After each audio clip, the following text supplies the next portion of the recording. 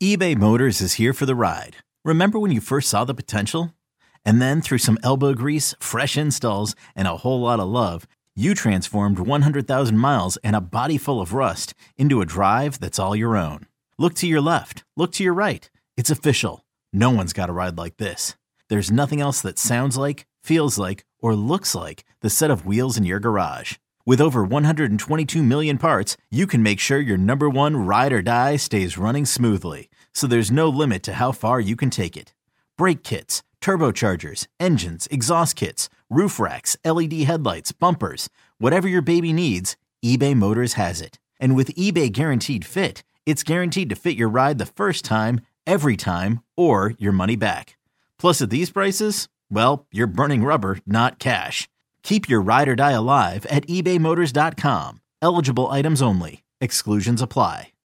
When you need mealtime inspiration, it's worth shopping Kroger, where you'll find over 30,000 mouth-watering choices that excite your inner foodie. And no matter what tasty choice you make, you'll enjoy our everyday low prices, plus extra ways to save, like digital coupons worth over $600 each week. You can also save up to $1 off per gallon at the pump with fuel points. More savings and more inspiring flavors make shopping Kroger worth it every time. Kroger, fresh for everyone. Fuel restrictions apply. The loudest, the biggest, the brashest. New York is its own character in every play. The bad thing about New York is the pressure. They're always under pressure. Here are the stories about those plays. It's New York Accent with Damon Amendolara. He took one of the bats we got in like fourth grade at Yankee Stadium and like played in Little League with it. And I remember it breaking. He like sliced one and it just snapped open in like shards, and it was all like blue paint crap on the inside. Constantine Maroulis has already lived a life, and this guy's not even 50 years old yet. Back in 2004, right around when the Yankees blew that 3-0 lead against the Red Sox in the ALCS, sorry bud, he became a television sensation as Constantine from American Idol. You know, before that, he was the lead singer of a rock band. After finishing 6th place, though, in the season that crowned Carrie Underwood, his career and notoriety exploded. The guy's a New Yorker, born in Brooklyn, raised in Bergen County, New Jersey, and a hardcore Yankee fan and Giants fan who remembers the craziness of Bat Day at the old stadium in the Bronx. After Idol, he launched a solo music career, selling out shows in New York and across the East Coast, and then getting into acting, with a star turn in Rock of Ages on Broadway, earning him a Tony Award nomination for Best Acting in a Male Lead. Now, he's got another huge gig on Broadway called Rock and Roll Man, which opens up later on this month, playing the lead of legendary Cleveland DJ Alan Freed, who coined the term rock and roll, brought rock and roll to the masses, and is a huge reason the Rock and Roll Hall of Fame is in Cleveland. Like a great athlete who has performed and succeeded under the bright lights of New York, from the Garden State Plaza around the holidays to the forgotten role players in pinstripes, this guy's got stories. This is Constantine Maroulis' New York Accent. Constantine, how you doing? Brother, what's up, man? DA, definitely a big fan. Thank you for having me. Oh, very kind, man. Thanks so much. And look, as a sports audience here and a sports talk host myself, it is cool to see you rocking a Yankees cap as a native New Yorker. You grew up in Brooklyn, I believe, and so give me the roots on becoming a Yankee fan. There was no choice. There was no choice for me. Definitely born in Brooklyn, born at Park Slope at Methodist Hospital a long time ago in a galaxy far away. And my family's mainly from Bay Ridge, Brooklyn. We left Brooklyn when I was pretty young, moved to North Jersey. Predominantly grew up there in the suburbs of Upper Bergen County. For those that are familiar with the 201, a little town called Wyckoff. Then basically lived my whole adult life back in Manhattan for the last 20 years or so. And more recently, I've been raising my daughter out in the suburbs again. Got a little house in the country. So my roots with the Yanks, wow. You know, I have probably 25 or 26 first cousins on just, I think, my mother's side. Wow. And yeah, it's nuts. There was no choice. My cousin Gus, who was also a Constantine, he was a big Yankees fan. He instilled that on my brother, who's 11 years older than me. Of course, my parents grew up in Brooklyn, so they were Dodgers fans originally, but then they switched over to the Yanks and leapt out of the television at me from, I'm old enough to remember a little of the late 70s stuff. I mean, I'm a toddler at that point.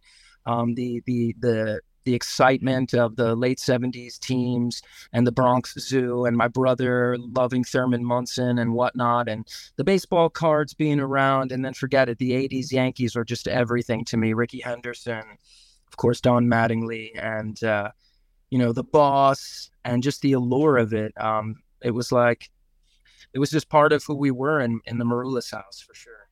Every baby of the 70s or 80s who's a Yankee fan knows Donnie Baseball, and I feel like every single one of you guys wants Don Mattingly in Cooperstown to the Hall of Fame. I'm sure you had the 84 Topps Don Mattingly card, which became iconic, or a poster on your wall, him with the machine gun. I mean, I feel like I can envision your childhood loving Donnie Baseball back in the mid-80s. The Hitman, for sure. Yeah. The mustache, the pushing the limits of the hair, the hair rule with a little bit of the mullet winged out in the back, and just the, lazy sort of lefty stance and the great glove at first. Obviously he was hindered by injuries a bit there, and that shortened his career a great deal, but what a baseball player. Just an incredible hitter, and seemingly a great teammate, and I think it's obvious in the career he's had post his playing career as a coach. His knowledge for the game and baseball IQ just huge, but we could use them these days. I mean, I love Rizzo for sure, but would have been nice. I remember rooting for that wild card team to really get through and hopefully give him a chance to get a ring, but it didn't happen. They had, it's funny when we look back, if that wild card existed in the 80s, I think all those teams the Yankees would have had that would have been in the playoffs. And yeah, they didn't have the pitching because the boss kind of traded them away, but they had a closer at one point. That was great. Had some good journeyman sort of relievers, but when you have Winfield, Henderson, Mattingly, then Jack Clark, and Pagliarulo, and some really good role players, they would have had a shot.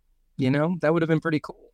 Number one, you're spot on. We had a lot of second place Mets and Yankees teams throughout the 80s. If the wild card existed, it would have been interesting. Second of all, now I know you're a real New Yorker to Yankee fan when you cite Mike Pagliarulo. If you can do a PAGS reference, then you have cleared the hurdle of super fandom around these parts. So you've earned the blue check mark around here.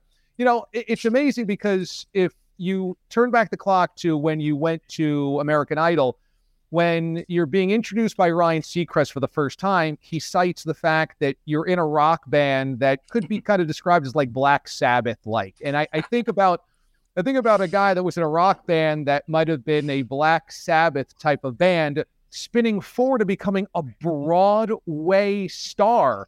That's a pretty wide range you're able to click off right there. Could you have imagined this type of path when you were in the middle of rock and roll? Well, it's funny. I always idolized my brother. He did a little of everything growing up, from acting and writing and performing in different rock bands and later sort of underground electronic type bands and such. And I was always influenced by so many different music styles. I always grew up with musical theater since I was very young. We used to watch West Side Story together as a family. My mother would point out the Greeks she knew from Brooklyn in the original film with Natalie Wood. And those are the few real strong memories I have of the five of us, my brother and sister and I, my parents, being together, because they're much older than me, my brother and sister. So it always was very real to me, the musical theater thing and the acting. And conversely, I always just was good with a microphone standing in front of the band. It wasn't like one of those theater kids that like thought he could sing in a band. Like, it really kind of came naturally. I gravitated towards classic rock, and the great front people like Jim Morrison, Janis Joplin, obviously the Beatles and the Stones and the great Woodstock era of music. I love the Grateful Dead. I was a big Deadhead. I got into the early days of Phish and all of that. So I just always had, and I loved books and theater and literature and stuff. So and clearly sports I was obsessed with. So just kind of all over the place with that. And I think for me, it's really ultimately about like storytelling. And I think my band at that point in the late 90s, we were sort of doing this kind of grunge meets, Limp Bizkit type of thing or Incubus type of thing. And it probably didn't even flex all of the things that I could do, but that was the sound of the band that I was in when I auditioned for Idol. I also had just been in Rent, touring around the world for 2 years with Rent. So I was like theater boy, and then I'm a dark rocker. So I think that the Idol stuff, it was just good TV. And I think Seacrest and the producers kind of were like, all right, the Brooklyn thing is cool right now. Remember, it's almost 20 years ago. Yeah. And I think that was a bit of a hook for them to kind of be like, who's this guy? We've never had anything like this. So something like that. Did you ever feel out of place in either one of those two worlds? If you're a rocker in a Broadway world, or if you're an actor, a thespian in a rock and roll world? Yeah, that's a great question. And thank you. Yes. I think that's natural. I think you sort of become synonymous for these bodies of work along the way. I was known to be in Rent for a while. Then it was the Idol thing, and then it was Rock of Ages. And it's like, okay, can you do anything else? It's like, yeah, I can do Shakespeare. I can do Tom Stoppard. I could do a film. It's good to be known as like Constantine from Idol and all of that, but also it can affect people viewing you in a more neutral way, and they sort of typecast you, which is a good thing as well. At least people consider you for something, but you can definitely be typecast. And for sure, I think some people along the way are like, he's not really an actor. He's not really a rock singer. And then they work with me, and then they're like, oh, okay, he really can do both. Later I got to do Jekyll and Hyde on Broadway, a revival of the 90s Frank Wildhorn production, an all reimagined version of it. So in a way, I really got to do, I was living that Jekyll and Hyde life where I had like the theater boy thing. And then I sang in chorus as a kid, and in high school I competed in competitions, but then I was playing, in the city as a teenager in rock bands, like trying to get signed. And I was trying to do both for sure. And I think all those experiences add up, and it's great life experience. Playing sports as well. I mean, I loved playing sports, but I was never going to be good enough to play at any next level. But I think like the camaraderie, all the sort of cliches you learn in sports, they really apply in my work on stage as well. Right now I never leave the stage in this new show, but I'm nothing in this show without like an incredible supporting cast. And when I do teach like young kids and work with them, young performers, I'm like, it's hard to be Derek Jeter. No one gets to be Derek Jeter. It's a once in a million thing. Be Brett Gardner. Be somebody that has longevity, that can play a long time, that is relied upon, that is a leader, that, can sit and then go into the game and play different positions and, stuff like that. So there's a lot of sort of parallels with my work and sports. And I think that goes for a lot of places in life. I know when I mentor, hand out advice for young broadcasters, I oftentimes say the same thing. You'll go really far in this business if you've got a great attitude, you're easy to work with, you support others, and you're willing to do anything. Those are all controllables. You might not have the best talent, but if the boss or producers or other people know that you're dependable, good to work with, flexible, and you'll give it your all, and there's always a role for you. So my guess is those are tenets that work in in entertainment and a lot of the projects that you've probably accomplished as well. Yeah, absolutely. And I think it's, it's clear with your work and how you've, always adapted to whatever the situation is, whether you're jumping in there, subbing in on the big shows or doing whichever. And, it's not easy to do. And I recognize that. And the people that know, we know. But no, I think what you've done is wonderful in the scene. And I grew up on New York sports radio. It's funny. Everyone's like, what do you listen to in the car? I'm like, sports. That's all I listen to. And, talk. We grew up with the AM radio on in the house all the time in the kitchen. It was always on. Bob Grant in the 80s, my folks would listen to. It would be on in the kitchen. It would be on in my father's garage. Bob Grant, for those that don't know, was like the pioneer sort of talk show host on the radio. He could be on every day and talk for 6 hours about anything. And he sort of fancied himself as this moderate guy, but he did say some wild shit over the years. And but I'll never forget. And even Howard Stern recognizes him as a huge influence. I mean, the guy could go on all day long, take phone calls. No one ever did anything like that, live on the air.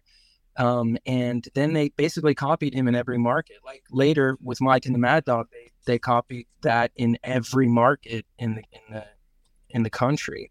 So I think, in this business, you have to pivot. You have to be good at a lot of stuff. It's nice to be great at a couple of things, but I'd rather be just really pretty solid at a bunch of stuff. And I like it that way. I think after Idol, I had amazing opportunities. I think if I focused on one thing, just one little thing, like I wanted to have a hit song or something like that, I could have definitely just accomplished that. But I had so many things come my way, like from television to acting and Broadway and writing and, touring and producing. And later I had a family, and I hear congratulations is due to you. You guys had a baby recently, didn't you? We did. Thanks so much for saying that. Yeah, last week we had our first little baby boy, AJ Amendo, came into this world last Tuesday. So now I'm in your zip code, and boy, it's a mind-blowing experience. It's beautiful in a million different ways, but it's a total out-of-body experience. I often look at AJ and say, is that really mine? Or is that really my child? Because this feels like I'm playing a role, like I'm Mr. Mom. I'm playing some dad in a 1980s movie. Yeah. Oh yeah. Michael Keaton. Be knocking on the door in his apron any day now. Yeah. Isn't it funny how the instincts just kick in? Obviously, our partners and whatnot are of great help in the family around us if we're lucky to have that, or friends. But as dads and such, it just kind of kicks in. It's not stuff you thought about or planned, at least not for me. I didn't read all the books. I didn't, I was touring like so much. I was not prepared, but I just was ready when it happened. And she came into my world, and, we're very close, and I can't believe she's already 12 years old, 12 and a half. She'll be 13 Christmas Eve. So we've got a little time left, but it goes fast, man. It goes real fast. I could only imagine. How do you handle a Christmas Eve birthday? You want to make sure you honor the birthday, but you also obviously have to deliver Christmas. Oh, man. It's not easy because she's really like the only child, like in my family. My brother and sister are very successful, have great partners, whatnot, or spouses, and they just don't have children. So, my father passed 10 years ago, and, it's just my mom out there. And, so we all are so hyper-focused on Milena, and her mom's family mainly lives on the West Coast. So she just gets like smothered. How we handle it mainly is, of course, the kids are home from school at that point, right? The latest you'll break from school is like maybe the 20th, 21st, or 22nd or something. So we have to have like an early December birthday party. So it was one of those things. So she gets the early birthday party, then she's got the birthday, which she gets more stuff, and then Christmas Eve, both with me, then her mom, and we co-parent. So it's she does pretty well. She does pretty well. She cleans up. That's good to know. That's always important. My guess is also on Christmas Eve, on her birthday, you're not allowed to go anywhere near the Garden State Plaza because that is a snarl at the corner of 17 and 4. You don't want to be anywhere near there in the month of December. I grew up there because my mother worked at the Macy's for like 30 years. Wow. As soon as we moved to New Jersey, she got a gig at the Macy's, and she was running the place by the time she left, and I grew up there. I mean, they would, in the summer, sometimes me and my best friend, my neighbor, obviously we were psychotic for baseball cards in the 80s and all that. She would bring us to work, and we would hang out at the mall all day, but we would just like hang out at the baseball card kiosk, like trading and buying and opening packs and doing all the stuff that the kids are totally crazy for again then. So I grew up at the Garden State Plaza, now called Westfield or whatever it is. That's right. But I'm not a point and click kind of purchase person. I still go to the mall. I like going to the mall.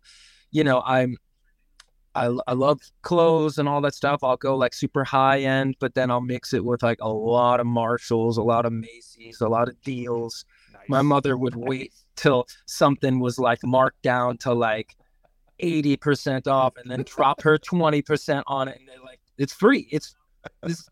Actually, we owe you $10. Like she would wait it out, and she had it down. So I really grew up with like the whole, Macy's culture for sure. As a baseball card fanatic of the 80s and early 90s, I assume that you collected a few Greg Jeffries rookie cards and Ken Griffey Jr. rookie cards, which paid the down payment on your house, right? You probably actually had your first house already paid for through the riches of those two cards. Well, of course, we all thought that Greg Jeffries was going to be, and I remember being upset. I'm like, how did the Mets have this guy? And but it just didn't work out for him or Kevin Moss. Did it? Kevin Moss, didn't. I got pages of Moss. Forget, I got pages like this, and the right Griffies are valuable. The right Griffies are nice. It was fun. We all know what happened over the shutdowns. We all went through our stuff and we're like watching The Last Dance. Of course, the great Michael Jordan series that ESPN did, and it was amazing. And we started going through our old stuff. And I'm like, oh my God, I got all these Jordans. I got all these rookies. I got this. I got that. I'm rich.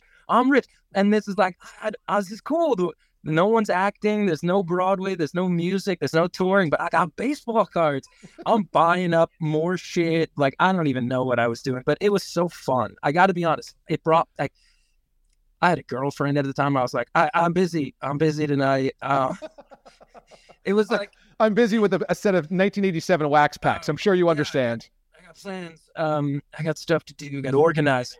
I got to do a lot of. I'm shuffling. I'm putting things in penny cases, then in hard cases. I've got a lot of Matt Noakes, and Kevin Seitzers. I've got to go through these. I got to go through so many of these. There's so much of that stuff. The Billy Ripken FU card. Oh yeah, you had to have it. And of course the Menendez brothers on the on basketball card. on the Mark Jackson. Right, Mark Jackson. Yeah, they're sitting front row. The Menendez brothers, like they like wasted their parents that night probably. It's crazy. The culture is insane. It's funny. I never gravitated towards the Knicks or the Nets so much. I, 5th, 6th grade, a rich neighbor took us to Brendan Byrne Arena to see the Nets play. We sat like courtside, and Michael Jordan, it was probably his rookie year. Wow. And we were just like, oh my God, bouncing around. He was like Spider-Man out there. And forget it. We bought the hats, we bought the jerseys, we bought everything. And it was just Bulls. And this is like when he had nobody. This is like,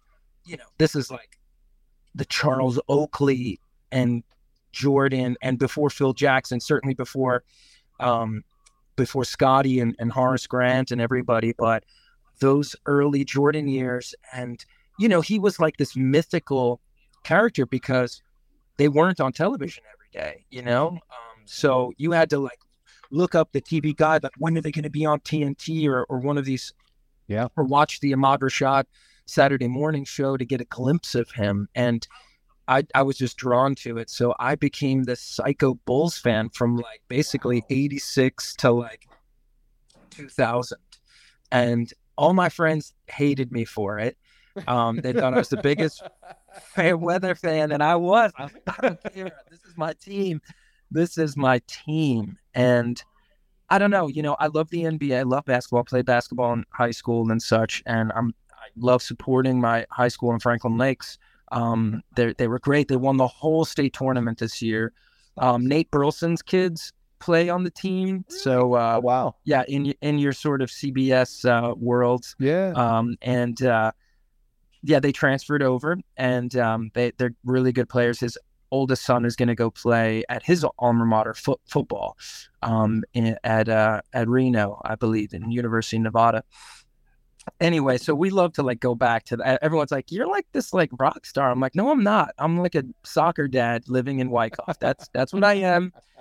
And I like to come when I'm around. I like to come and watch the football games and watch basketball. And I just never gravitated toward the Knicks and the Nets a little bit. I root for them. It was just, and I don't think the NBA ever really recovered after Kobe. LeBron, I get it. Once LeBron, the decision, it just kind of killed it for me. I love Giannis, of course, as a Greek. I claim Giannis, but it's the game. It's just not the same for me, If I called you a Greek freak, would you take that as a compliment?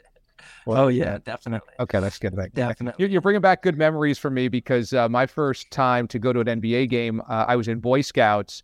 And in the late 80s when we went, they definitely were not going to take us to a Knicks game because it was way too expensive. So they took us to Brendan Byrne to go see the Bucks when they were horrible and the Nets when they were horrible. And all I can remember is that we were some of the only ones on the upper deck at Brendan Byrne for that game because they brought my Boy Scout shirt. So Boy Scouts definitely was a free ticket. Definitely saw some horrible Yankee teams on a Boy Scout. Cub Scout. I never made it to Boy Scouts. I made it through Cub Scouts, and we definitely went to some old Yankee Stadium games with them sitting in the freaking like rafters. Bat day, psychotic. Like, can you imagine them giving 20,000-30,000 bats out now? That would never happen. Never. I was there for Bat Day once at Yankee Stadium. Even though I grew up a Mets fan, my buddies in 5th grade were Yankee fans. So we went there, and I got this little mini bat, and I remember thinking to myself, this is awesome that everybody in the stadium has one of these like little weapons in their hands. Yeah, we had the full-size blue ones, and I remember this kid, Doug Snow. Oh, full-size? Wow. They were like, they were probably 28s. Yeah. Or like, maybe 30s. And Doug Stokes, he was like this incredible basketball player. This kind of kid that was like 6'5" in like 5th grade. And he and his brothers yeah, exactly. He and his brother, both brothers, like dominated high school basketball and went on to play in college. And he took one of the bats we got in like 4th grade at Yankee Stadium and like played in Little League with it. And I remember it breaking. He like sliced one and it just snapped open in like shards, and it was all like blue paint crap on the inside. It was just hardcore. That's like the Wyckoff version of the natural. Instead of the lights exploding, it's the actual bat itself that splinters into blue dust. This is an opposite field single.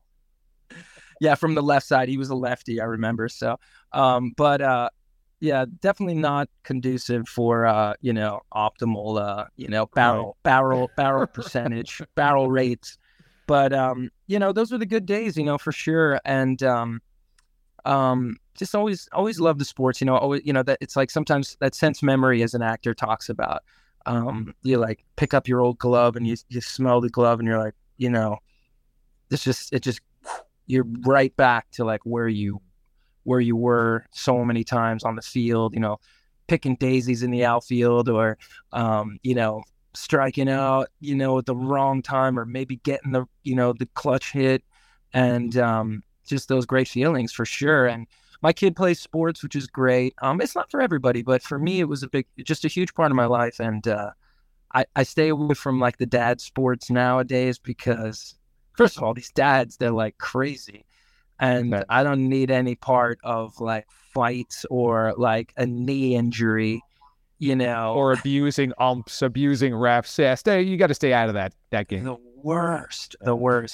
I do enjoy a crazy video online or two. Like, Twitter has just changed so much, whatever. But like, I seem to just stumble into these like fight videos, parents like going nuts and like just brawling over like a volleyball match or something like horrible. It's like, what is wrong with you?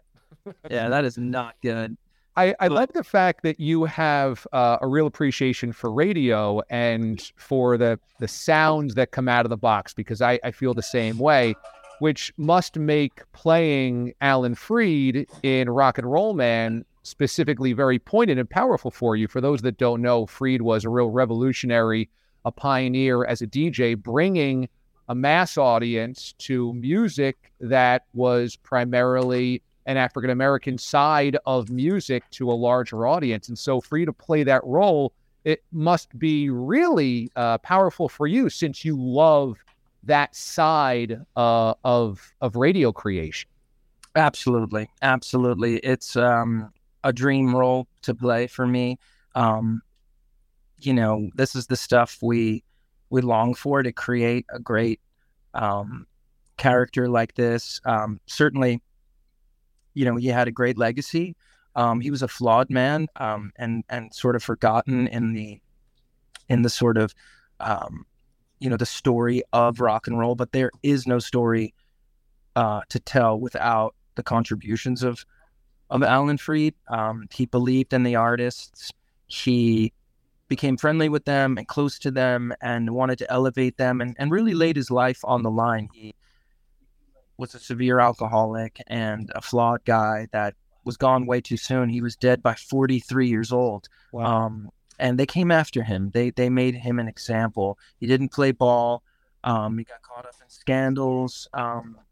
We sort of get to tell we get to tell all sides of the story. We celebrate the great era, the incredible music, the incredible artistry of the early 50s.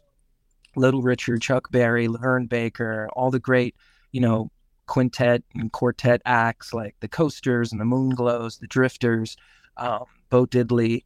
But we have this original score that's woven in that's very unique to this sort of like catalog musical. It's not usually both. It's not usually the case where you have these great songs, all the ones Shaboom, Life Could Be a Dream. You have Great Balls of Fire and Tutti Frutti and, all the amazing tunes, Jim Dandy and such. But you have this original score that is reminiscent of the era that helps sort of tie the whole thing together. Because Alan Freed was not a singer. He was not an artist. The whole show is set, basically, we meet him on his deathbed. He's alone and penniless in Palm Springs, out of a job, out of the game by 43 years old, and he's longing to get back, and it all sort of takes place in this fever dream of his, where he's on trial like for his legacy, and they came after him because he elevated Black artists, and at a time when really it was just not cool. I mean, to think that our country was, at a place not even a lifetime ago where we were segregated, even in big cities like New York, it's surreal. It's surreal. Yeah, to grab the mic and to do these IDs or to talk up a song in this, I learned so much. I've done some radio along the way. I worked at WABC for some time, and a lot with the digital sources and all, and it's been great, man. It's been great to jump into what you guys do. And, I've become friends with a lot of the guys on the Fan, Craigie and all of them. So I've learned so much from all of them, really. And I definitely use all that. And I definitely apply all of that into the work for sure. So before I let you go, just give us the context of this era for rock and roll music, because today it's kind of impossible to imagine deciding on what music is played based on the race of the artist. That just doesn't apply anymore. That's just not the currency anymore. But in the early 50s, it was. So that's the backdrop of rock and roll, man. So describe that for us. Yeah, it's totally surreal to think that Little Richard wrote all these amazing songs, and they were only essentially marketed to an underground audience, and in areas where they would only play on the radio, where African American communities could hear, and then popular white artists would cover the songs, and they would become humongous hits.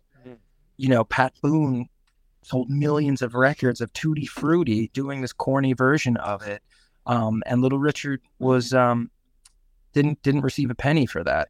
So we talk about that. We talk about all of those exploitations, and we celebrate the great moments, but we also really lean into the drama. It's a celebration of music, but it's a heavy piece, man. We're dealing with an era that was unkind to so many of our friends and their families and communities. This is a picture of Alan Freed.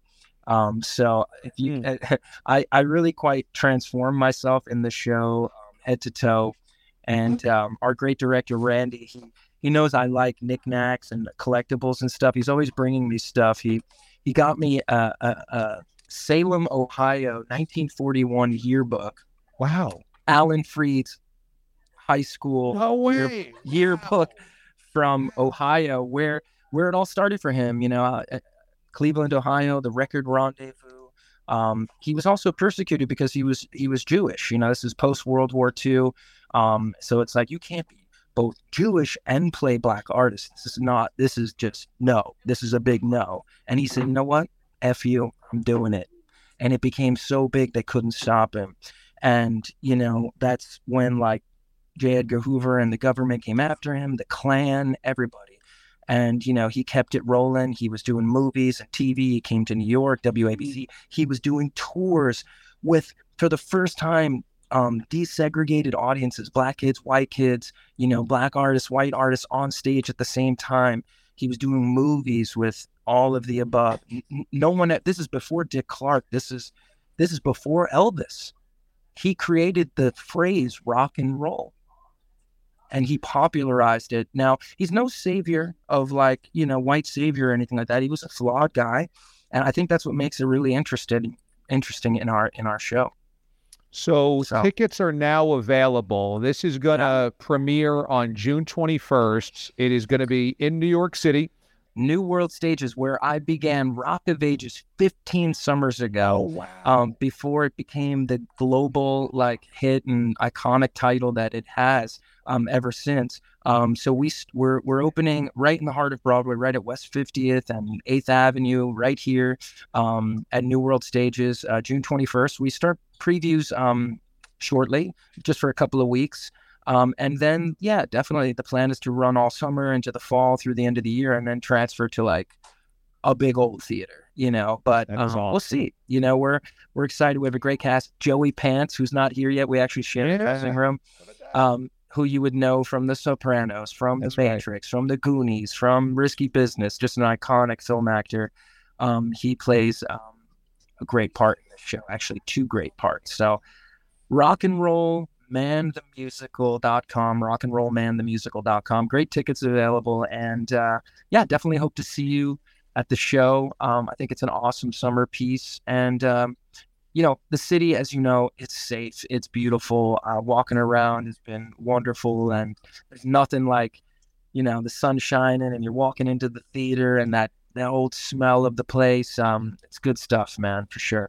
One of the best nights that I could ever dream of is going to the city on a summer night, seeing a Broadway show, going out to dinner and drinks afterwards around the theater district, and just soaking all of that up. I just love it. I find it amazing. Rockandrollmanthemusical.com is a website for all the information. As Constantine just described, it's a really cool storyline that they are bringing to life on Broadway, so check it out. It opens up on June the 21st. Constantine, if I ever get a full night's sleep here, I'm coming out to the theater to see this summer, okay? So I appreciate so much that you took out the time as you're from your dressing room getting ready for all these rehearsals and everything, man. It means the world that you took time out for us. DA, no, please. It's my pleasure. And congratulations to you and your family. And, we'll be here. So maybe the Yanks will have a little playoff run, and maybe we'll see you in the fall up at the stadium too. And then my Giants, forget about it. The league is on notice, okay? Yes, my Giants. Forget about it. Yeah, you're really doing Jersey. My Giants are coming for everybody. Just watch.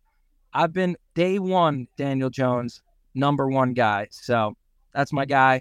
And we're excited about, all that is Big Blue as well. See, it goes Giannis, Mike Pagliarulo, and then Daniel Jones for Constantine. Right? Yeah. I love throwing an obscure Yankee in there. Wayne Tollison. Nice. Butch Weiniger. Oh, look at that. I did not expect to hear Butch Weiniger today. Very nice. Very, very nice. This is awesome, brother. Thanks so much for doing it with us. Thanks, Damon. Appreciate you having me. Many thanks to Constantine Maroulis for joining us here on New York Accent. Boy, that guy's just got so many experiences and so many cool stories, and what a huge swing of a career to be able to be a rock and roll singer, then to be a Broadway actor, to have performed for American Idol and then gone on tour with a musical career, to be so good at acting, to earn a Tony Award nomination. I mean, the guy's done it all, and I loved, as you could tell, I love that he loves the Yankees so much. There's the role player that he feels so passionate about. When he drops a Mike Pagliarulo, I'm like, dude, now I know that you're in the club. Now I know that you care about the guys that many have never heard of or forgot very quickly. So a Pags reference on New York Accent is very welcomed around here. So thanks to Constantine Maroulis for joining us on the show. I mentioned on last week's podcast, I'm a new dad, and so our little AJ is about 2 weeks old now. And I found myself, as I've pulled the overnight shift for feeding and diaper duties, as daddy night care, I suppose, figuring out what I'm going to watch at night as I kind of keep myself awake. And so I ended up watching the Mets Hall of Fame speeches from the weekend, where Gary Cohen, Howie Rose, and Howard Johnson and Al Leiter all got into the Mets Hall of Fame. And you want to talk about a degenerate, old school Mets fan in the middle of the night moment here. So how do you keep yourself awake at 3 a.m. after the bottle is fed and you're trying to burp them and just make sure that everything is okay? You watch about 45 minutes of speeches, every single one of them. You don't fast forward through any of them. And let me tell you, I loved Gary Cohen's. I loved them all, but I loved Gary Cohen's when he said, "I'm one of you," just a kid from Queens sitting in the upper deck at Shea. I thought that really resonated.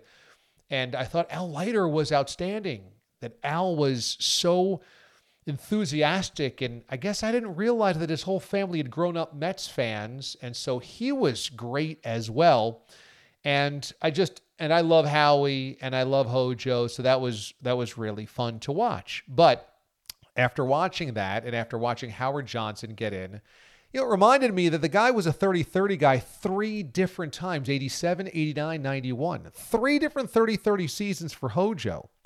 And I said, let me see if those old Mets video yearbooks that they run on SNY, especially during rain delays, if those are on YouTube. And I popped over to YouTube, and sure enough, there was. And so I spent the night watching late 80s, early 90s Mets video yearbooks. That's right. Yeah, that was my night after the Hall of Fame speeches. And I particularly enjoyed the 1988 and 1990 video yearbooks. And look, this is going to sound really pathetic, like I'm totally stuck in the past, but that 88 team I remember so fondly, and the loss of the Dodgers was just so heartbreaking in the NLCS. But that's a really fascinating team with Hernandez and Carter on their last breaths as members of the Mets. and the team started to go through the transition where they brought in Kevin McReynolds because they worried about Kevin Mitchell or the clubhouse or bad boys doing bad things or what have you. And McReynolds had a really good season that year, finished third of the National League MVP voting, but was never truly a Met. Nobody ever really embraced him. To then the 90 team that was left for dead and then went on a crazy run to try to catch the Pirates and nearly did, sweeping them at Shea late in the season only to fade down the stretch. And that was the Buddy Harrelson season where they fired Davey Johnson. And speaking of Maroulis and some of the Yankees players that you just heard Constantine mention, brought me back to how much I love Dave Magadan. Magadan exploded in 1990 when Mike Marshall, I guess, had friction with Davey Johnson. Marshall was brought in to be the first baseman after Hernandez, short-lived. Magadan takes over and it just explodes. And Magadan's hitting RBIs at Wrigley Field. It's a 6 RBI day. He kind of explodes onto the scene. He hits throughout the entire summer, and that kind of launched his career. And it made me remember a guy that maybe is not going to be remembered by many and is never going to be in the Mets Hall of Fame and have a speech like that one day, but who was such a great natural hitter and just a good guy and a good teammate and just fit in so well. And I remember how much I loved a young Dave Magadan and used to pretend to be him playing wiffle ball, doing his stance. Just that natural swing that Magadan had. I just remembered, boy, yeah, I love that guy. I love that guy. So maybe we can get him here on the New York Accent podcast at some point in time. But this is how you spend your nights when you're just trying to kill time and stay awake and make sure the baby is fed and diapers changed and he's burped properly. So there's 2 of us burping in the middle of the night now. Okay, that'll do it for this episode of New York Accent. Thanks to executive producer Bryce Gelman on the project as always. You can catch me weekday mornings on CBS Sports Radio as the morning show on the network side of things. That's on Sirius XM channel 158 or streamed with the free Odyssey app. You can also catch me weekends on WFAN, and this podcast is available all places that you get your podcasts. So subscribe, rate, and review. That helps other people find it if you do leave a review. And you can always watch the podcasts on YouTube. They're available on the WFAN YouTube channel. Until next Tuesday, have a great rest of your week, everybody. This is New York Accent, an original Odyssey series.